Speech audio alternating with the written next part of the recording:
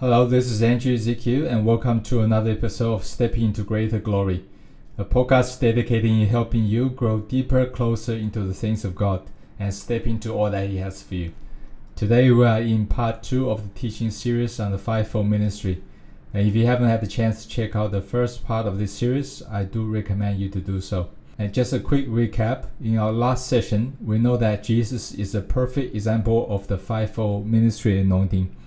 He was a perfect example of apostle, and he was a perfect example of a prophet, and a perfect example of evangelist, and perfect example of a pastor and a teacher.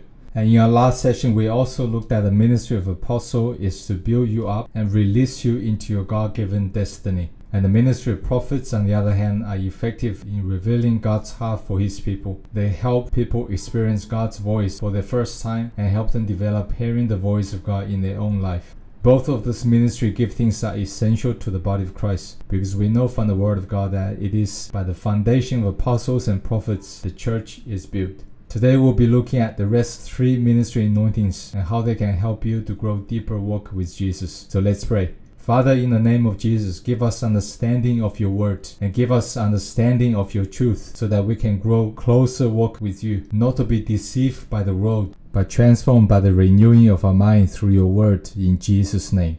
The ministry of evangelists. The word evangelist used twice in the Bible, when it was first used to call Philip the evangelist. Then Paul called Timothy to do the work of evangelist. In Greek, evangelist means a person who brings good news. One of the very first public ministry of Jesus was his appearance in the synagogue in front of the congregation and the religious leader of those days, declaring Isaiah 61 and saying that the Spirit of the Lord was upon him because God has anointed him to proclaim good news. Jesus brought good news to a lost and hurting world.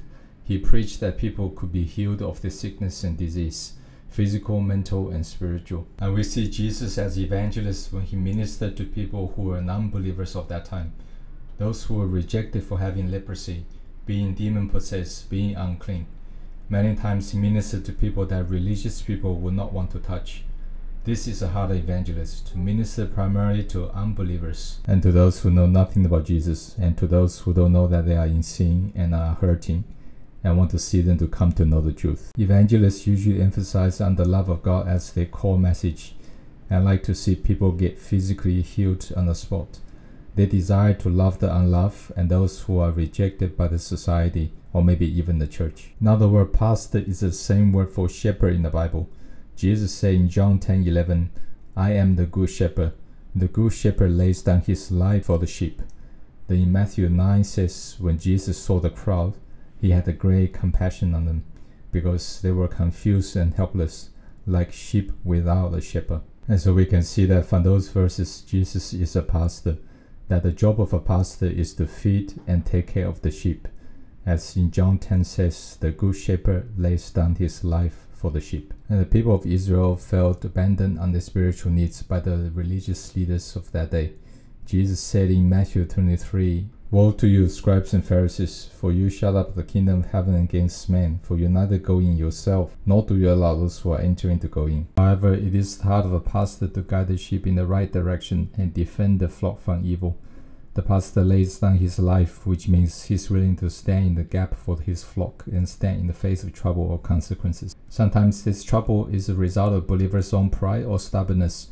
Other times the trouble comes from sources such as false teachings, false believers, or inaccurate doctrines. A pastoral heart is one that's willing to go through hardship over years to see his infant sheep grow up and mature.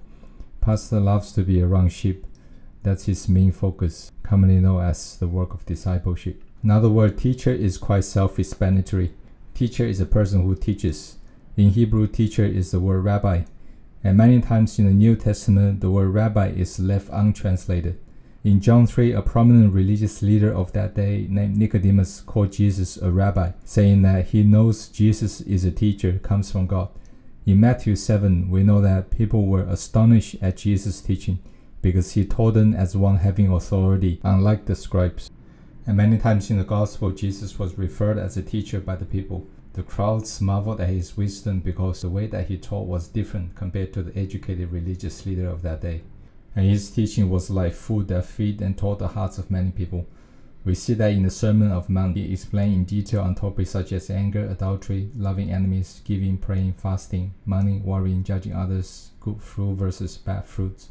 He taught people on topics that today in churches we don't even hear, simply because the fear of those teachings might draw people away. He didn't teach the same thing over and over again to those who wanted to go deeper. Instead, he went deep and taught them. By nature, a teacher loves to study, not just for themselves, but also for others, so that they can inform and explain things to people. In other words, they like to give details and enjoy pointing out their knowledge on other believers. For the teacher, seeing God's people drinking spiritual milk is simply not enough, but there needs to be a craving for the meat of the word. And so now we know that the evangelists are the ones who bring good news. Saving the lost, pastors are the shepherds that lay down their lives to feed and take care of sheep.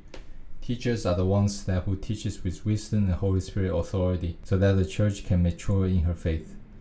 Now in today's ministry world, most ministers are labeled as pastors. Very rarely we see a minister is titled as a prophet or apostle or evangelist. The exact reason might be unclear, but my best guess is that it might help the current generation of audience to relate. However, the reality is that not all pastors in today's ministry are functioning as pastors. Often I see pastors in today's ministry world functioning as evangelists, sometimes teachers, and some do function as pastors, and some function as a ministry of help or administration, and some do function as apostles, and some do function as prophets. And sometimes I do see 2 or 3 ministry giftings can exist in one person. So for example, some have the gift of pastoring and the gift of teaching at the same time, while some have the gifting of evangelist and the prophet at the same time. But by far, I haven't seen a single minister have all 5 giftings at the same time.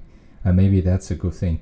Maybe that's what God would have wanted, so that we're all interdependent on each other in the body of Christ. And so now, since no one minister or ministry has all 5 ministry giftings, it is then become very important for us to intentionally surround ourselves with all 5 ministry giftings, so that we can walk into all that God has for us. As I travel around the world, I do see danger in overly tilting to one single ministry gifting. An imbalance can occur when someone who covered by just one minister or one ministry. Remember, it is in the multitude of counsels there is safety. And of course, the way to identify each of these 5 ministry giftings is through the works that they do. But we can also pray to Jesus and ask Him to show us how to identify them, so that we can surround ourselves with those ministries, and in that way we can grow into the fullness that He has for us. And if you are willing, we can pray that prayer right now. Just say, Heavenly Father, give me a spirit of wisdom and revelation to identify those ministry giftings, so that you can place me into the body of Christ, that I might grow into the fullness that you have for me. And if you pray that prayer just now, I believe He will soon starting to lead you to the way that you should go and mature into the person that He's called you to be. Thank you for listening to today's podcast. Don't forget to subscribe if you haven't done so. And also maybe consider becoming a patron on APC, so that the gospel of Jesus can go forward. Now let me pray for you. May the Lord richly bless you, and may the Lord keep you and protect you. May the Lord shine His face on you and give you shalom peace. In Jesus' name. Have a blessed week ahead. See you next week.